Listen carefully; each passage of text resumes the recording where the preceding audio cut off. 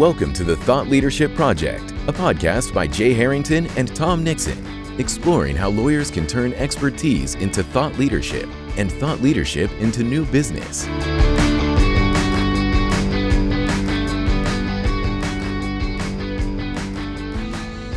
Welcome to another episode of the Thought Leadership Project podcast. I'm Jay Harrington. Tom Nixon is with me. Hi, Tom.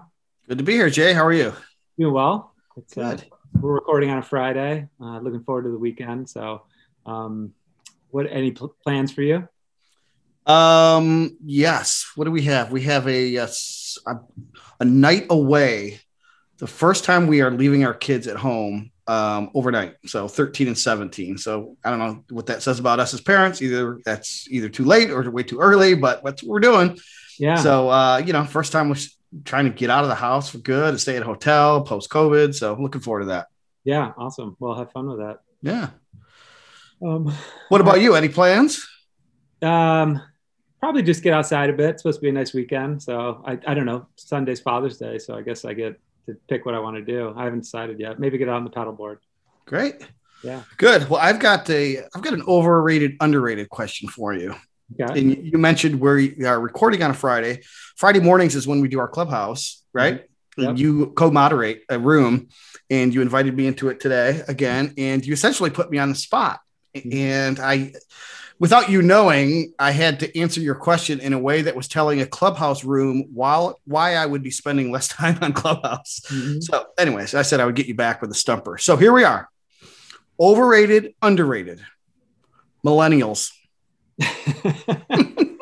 Ooh. Yeah. Well, you might have heard a little reaction from our guest today. So this is an interesting one because I think that I think underrated. I have always been bothered by this kind of trope that millennials are lazy or not motivated, and I think it's just another version of the as we get older, we start to tell stories about how we stomped through 3 feet of snow on the way to school and life was always harder for us. And the next generation is, we're doomed as a society because the next generation coming. And that's not been my experience at all. So, and I think, so I'll keep it brief today, but definitely underrated. And I think millennials in general have gotten a bad rap. But I think I hear less of that today than we used to. And I think our guest today will help disprove that as well. But what about you, Tom? What do you think?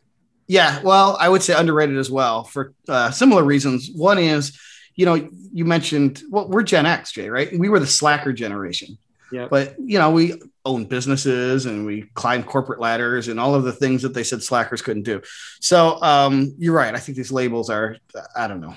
You can't label a whole generation of people in a monolithic way, right? So The other thing is my pet peeve is when people use the term millennial to refer to people just out of college. And now the oldest millennials are 40. Yeah. And I think the youngest are 25. So anyway, millennials are a specific generation, and that probably provides a good segue for you to introduce our guest today. Yeah, well, we have everyone's favorite millennial lawyer on LinkedIn joining us, Matt Margolis. Thanks, guys. Yeah, so Matt is an attorney at Shapiro, Blasey, Wasserman, and Herman in Florida, and he's a litigator, and he handles a range of cases, including tort, employment, constitutional, and a myriad of commercial and business-related claims. So, Matt, we're excited to have you on. Welcome to the show. Thanks, guys. What an opening question about underrated, overrated on the millennials. That hit me right here. That hurt. Yeah, I know. Yeah, you're the millennial lawyer that everyone knows on LinkedIn, and which we'll talk about today. Matt, I just gave a brief intro. Why don't you just maybe round out a little bit more of your experience for us, and just kind of catch people up to speed as to kind of where you've been and where you're at now. Yeah, sure. Yeah, so I'm in Boca Raton, Florida. It's it's down in South Florida, not quite Miami, not quite West Palm Beach, not quite Fort Lauderdale. So I went to Florida State University. No one, hearing this can see me right now, but I'm wearing a Florida State polo. Go Noles! And I went there for undergrad. I went there for a master's. I stayed for a law degree because I met my beautiful wife, who, again, you guys, I've outkicked my coverage.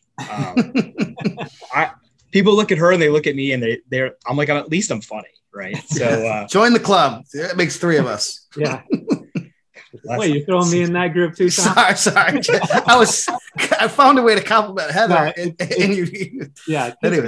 Go find me and my wife on LinkedIn, and you'll see that I'm in that group too. Yeah, good.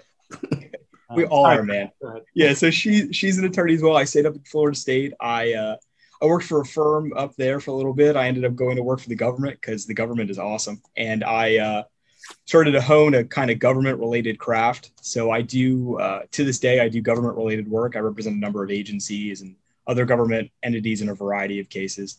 So after some time, my wife said it's time to go down to South Florida, and I followed suit. We came back down to South Florida. I started working at a firm, and now I'm at Shapiro Blasi, and I'm living the dream. Awesome.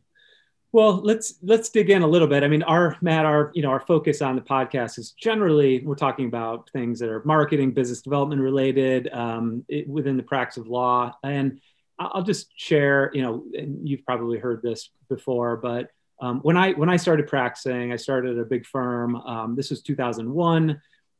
It was still an era where I heard quite a bit, the old and now I think outdated and bad advice that as an associate, you just sort of keep your head down, do good work, maybe develop relationships within the firm, and everything will take care of itself. Bill your hours.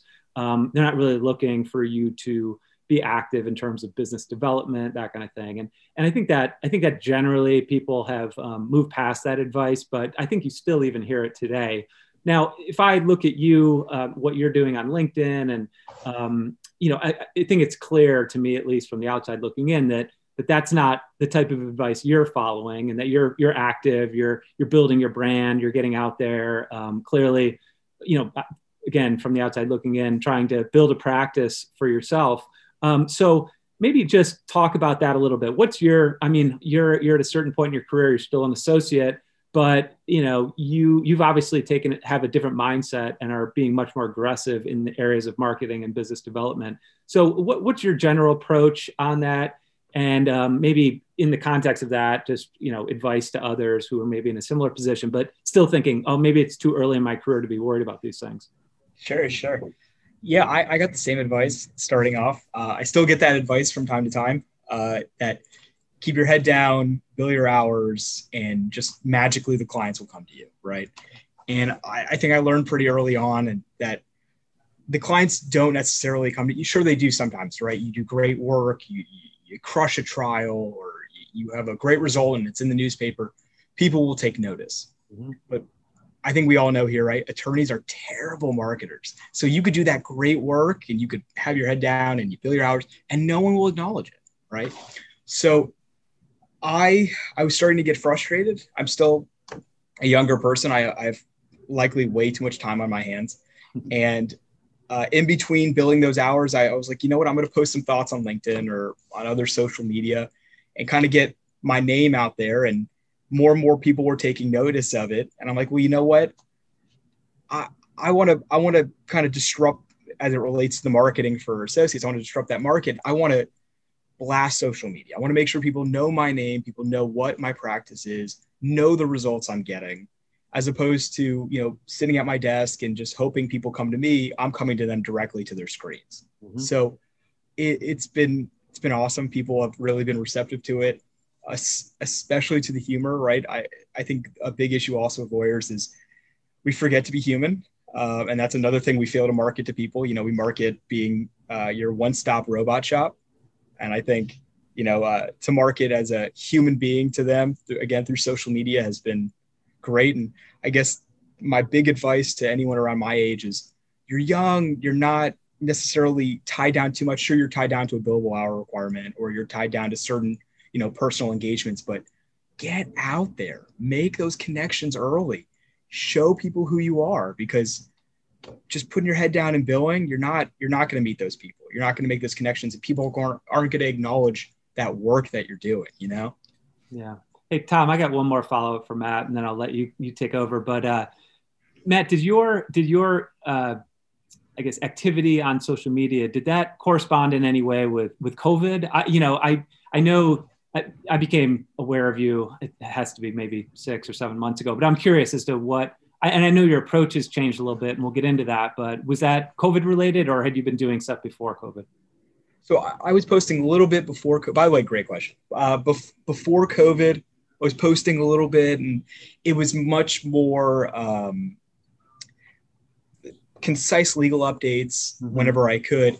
And then after COVID, I was like, oh my God, I'm glued to my phone. I'm glued to my screen, near constant. So I thought about it. I'm like, well, everyone is, right? Every single person on this planet is glued to their phone near perpetually. So because of COVID, I ramped it up. Every day I could post, every day I can get my name out there, I was doing it. So yeah, COVID has really caused me to ramp it up. And it's really been result positive. I'm curious if we can maybe focus on LinkedIn specifically for just a little bit. What I love about your approach to LinkedIn, this is actually a compliment. It'll come across at first from a Gen Xer like it's a pejorative, but you use LinkedIn like a millennial. And what I mean by that is your generation grew up on this stuff, so it's very natural. I can tell you're being authentically yourself. You're posting freely, easily. You're not afraid to maybe push boundaries. So can you talk through your approach to LinkedIn? Because if there's an older generation who is just getting into LinkedIn, we have like this baggage, like, all right, I have to have a suit and tie on, proverbially. I have to be a professional. LinkedIn is a professional network. And you tear some of that stuff down. So can you just talk through how a millennial, and again, we keep making that joke because you use the hashtag, the millennial lawyer, constantly. Sure. So give us a little taste for how you approach LinkedIn specifically. Sure. Well, first, before I post anything, I eat my avocado toast. You have to, right? I got to fit the brand as many times as Perfect. I can. Yes, actually. So yeah, I mean, and I'll say this before I give my response, Gen Z has broken the boundaries even more than we have. There is no, I agree with you. When we started getting on LinkedIn, on social media, we were all told by our elders, the boomers specifically, right, that do not put your personal life out there. Do not put things out there that might get you in trouble in the future. And I think as millennials and then Gen Z, we're like, look, it's all out there to bear, right? Everyone can see it. I'm okay with being a human as long as my message is authentic and correct, right? I'm not going to post something on LinkedIn that I don't stand behind. And as a result, it lets me be like a little more human. So I'll post in there, I'll take a look and be like, you know what? I feel like this today. And I know I could stand by what I'm saying. So I'm happy to post it, whether it comes off a little rough or it comes off a little less polished and a little less lawyerly. I'm willing to do it because I know it's authentic and I know I could stand behind it. Do you have any purposeful approach to mixing in what I would call maybe expertise type of posts with your more casual types of posts, or is it just whatever you're feeling that day? Sure. I guess it varies, right? So some days, I'll have something happen at work, or I'll have, some really important case, something will happen and I'll be like, you know what, this reminds me of something, I want to post about it. And I'm sure someone else has dealt with this kind of issue before, and I kind of want to know what their thoughts are as well.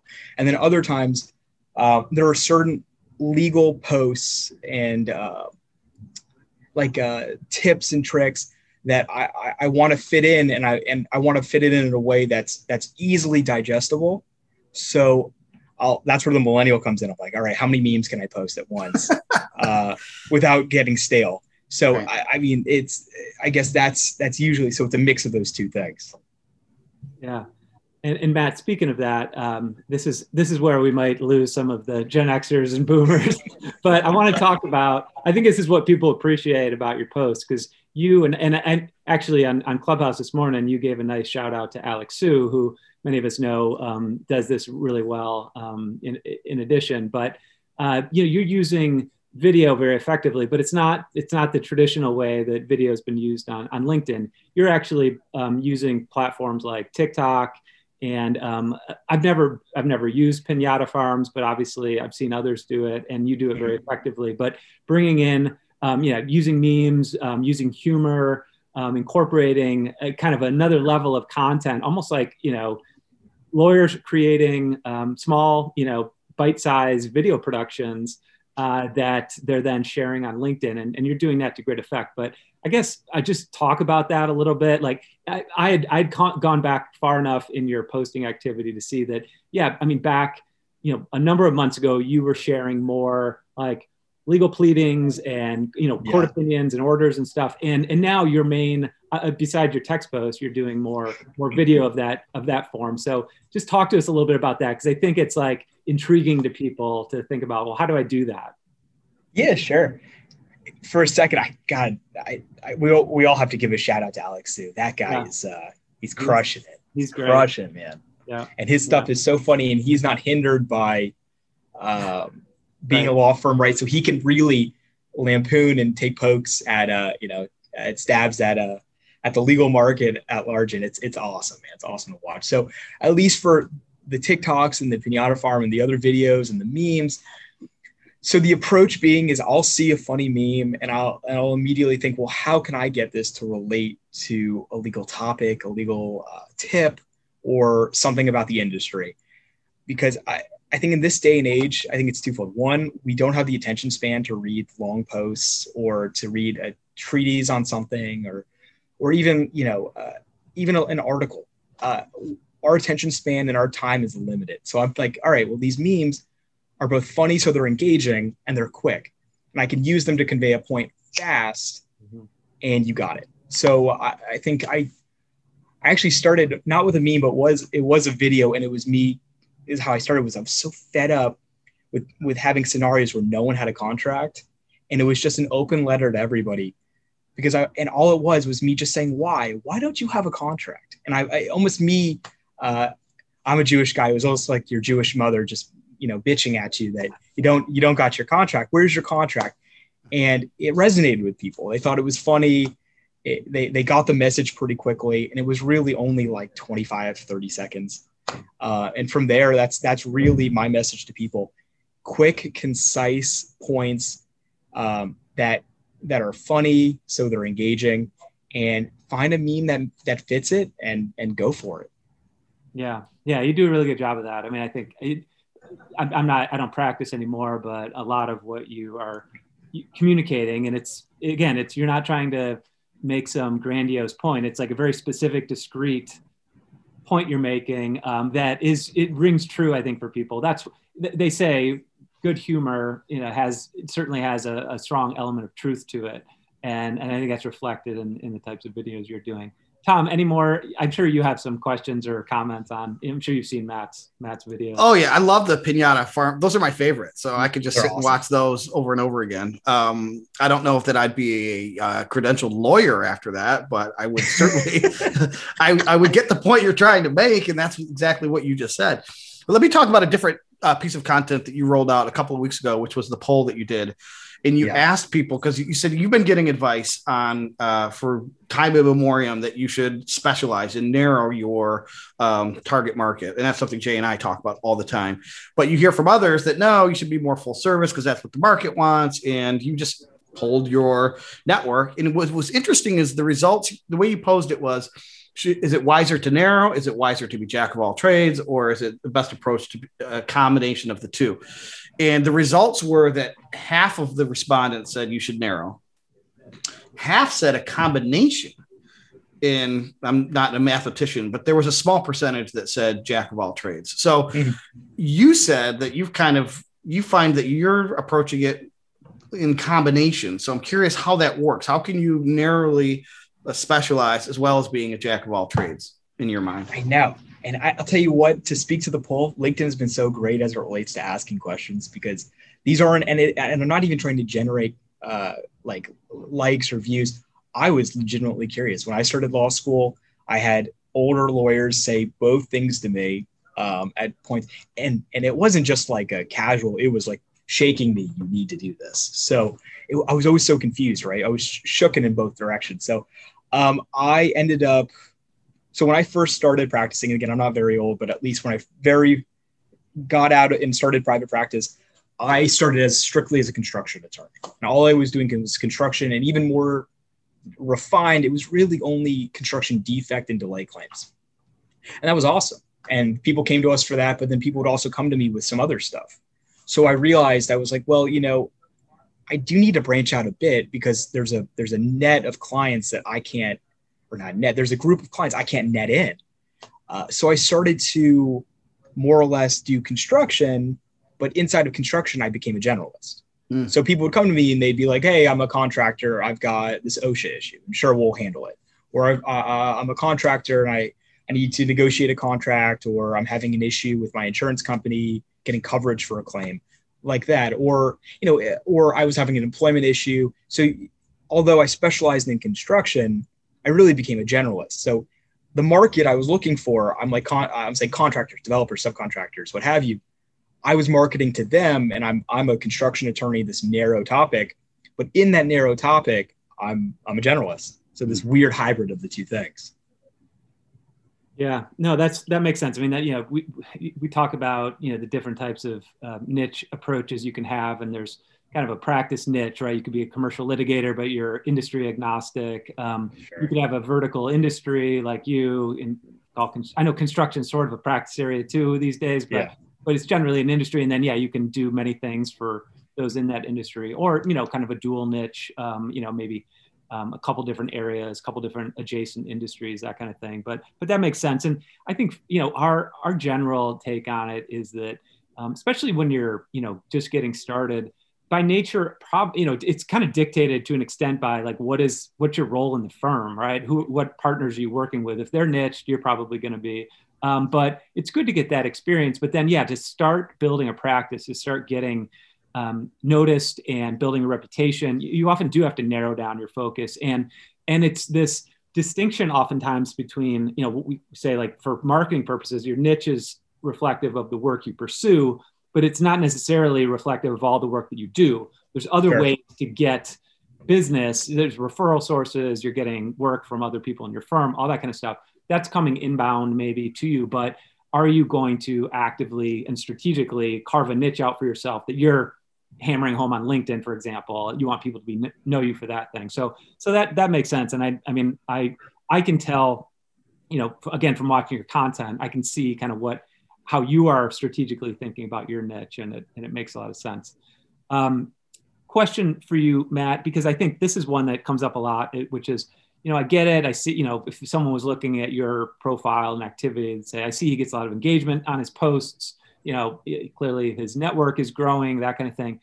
But does that really matter? Like, are there any tangible benefits that one realizes from building the brand and getting attention on the platform? What have you seen in terms of benefits, if any, from when you've really ramped things up? So I think first things first is everyone always thinks networking, right, is just like these one-off. I meet somebody, we shake hands, we get coffee, and then business, right? So LinkedIn has been great, and I've seen the tangible benefits, first off, of just true relationship building. I'm meeting people in the industry that, again, if I was just head down billing, I would never have the opportunity to create those relationships with. So I've seen that benefit. I've met some awesome people. People that I hope to, have a relationship with for the end of my career. I've also, I have seen some actual business come from it. I won't be too specific on it, but I have seen a monetary return on my LinkedIn post, which again, I've put in, if you use my billable hour rate, I'm sure I'm spending some money writing on LinkedIn, but overall it's really a zero cost platform for potentially great gain. So I've definitely seen both relationship, networking, gain, and then actual business as well. Yeah. What would you tell, Matt, a fellow millennial who maybe is active on social media? So there's no like tech apprehension, but they just don't get how LinkedIn fits in to their personality, their persona as an attorney, or how they're going to develop business from it. You just kind of alluded to it a little bit, but what would you tell a millennial who's more on the LinkedIn sidelines to get them into the game? First off, I want to shake you. Do it. Just do it. Just go on there. Like Shia LaBeouf, I think he did a video not too long ago where he's like flexing in the video. Just do it. So that's my big thing. My big advice to anyone is just start posting. Don't be afraid of what you're going to post. Obviously, you don't want to come off as controversial. I try not to take positions on anything. You'll probably see that from my posts. If you write me personally, I'm more than happy to give my opinion on a topic. But that being said, if you're looking to create a brand on there, just get out there and post. Frank Ramos says that too all the time. If you follow Frank's like, just get out there and post every day. You don't have to be overly insightful, right? I don't try to push some grandiose idea that I'm this big lawyer that knows all these things. I post what I know. So my advice as well to a millennial who's looking to post on there, just post what you know. Look, if you've been out practicing for 4 or 5 years, I gotta bet you know something about the law. I gotta bet you know something about an industry or a sub-industry. Just talk about it, right? Because I want to hear about it. I'm sure you guys do too. I love content, and I digest content, again, as more than anyone, as fast as anyone. So just get out there and post something. Yeah, that's great advice, because I do think that is, I'm guessing that's one of the big sort of apprehensions, is that I don't know what to post, or I don't consider myself an expert yet if I'm a younger associate type of thing. But you don't have to be an expert to post. I just have one last question that only a millennial can answer, and then I'll turn it back over to Jay. So you've known Jay, I guess, for a few months. You've just met me. As a millennial, which of the two of us would you say is more on fleek, and which of the two of us is more sketch? That hurt my body. The whole question. My Zoomer kids are in the other room probably cringing too. They're like, "Oh, Dad, you still." Oh God, and Tom, just tell me you haven't joined TikTok in the last 30 minutes either, please. Yeah, I'm Tom, cool. You're becoming a meme. Yeah, no, trust me, I am a meme in my own household. Thank you. Although no one can see me because it's audio, but I am wearing a hoodie. I don't know if you guys noticed that. So that's kind of on brand for. Yeah, that's right. I'll take it. It is. You made me the arbiter of all things millennial. I think I'll say yes. You've got it. That's funny. And Matt, all right. So my last question, as we recover mentally from Tom's question, is and emotionally, is when are you going to start a podcast? Because you're clearly good on the mic, and have you thought about that? Starting a podcast? Oh man. I don't know, guys. I wouldn't hate it. I'm going to do a quick shout out. I'm going to be on the Defense Never Rests soon, and I'm going to start to figure out how all these podcasts work. I mean, I wouldn't hate it, man. It's kind of, listen, it's kind of like, this is, to be completely candid, this is how I am in court. If anyone's trying to hire me that's listening to this podcast. So I mean, this is me. This is me real. So I'll think about it. I definitely will. You should. Well, that's great. Well, Matt, thank you so much. This was a lot of fun. I guess I do have one more question. Obviously, we're going to include a link to your profile on LinkedIn so that people can connect with you and watch what you're doing there, which we highly recommend. But anywhere else you would send people if they'd like to learn more about you or get in touch with you? That's a good question. I would say I am the most approachable person you've ever met in your entire life. Send me a LinkedIn message, send me an email, send me anything. I mean, if you've got a carrier pigeon, I don't know if we still use those, shoot it over, man. Just bang on my door if you're in the office, probably alert security before you do it, but just get a hold of me. I'm happy to talk about, how you feel about the industry, your questions about the industry, career advice, why I should go to law school, why I shouldn't go to law school. I don't care what it is. Just reach out. All right. Very good. Well, Matt, thanks so much. It was a lot of fun. Pleasure, guys. And well, thank you for joining us, and thank you to our listeners for joining us this week. And we'll be back shortly with another episode. Thanks for joining us. Bye now.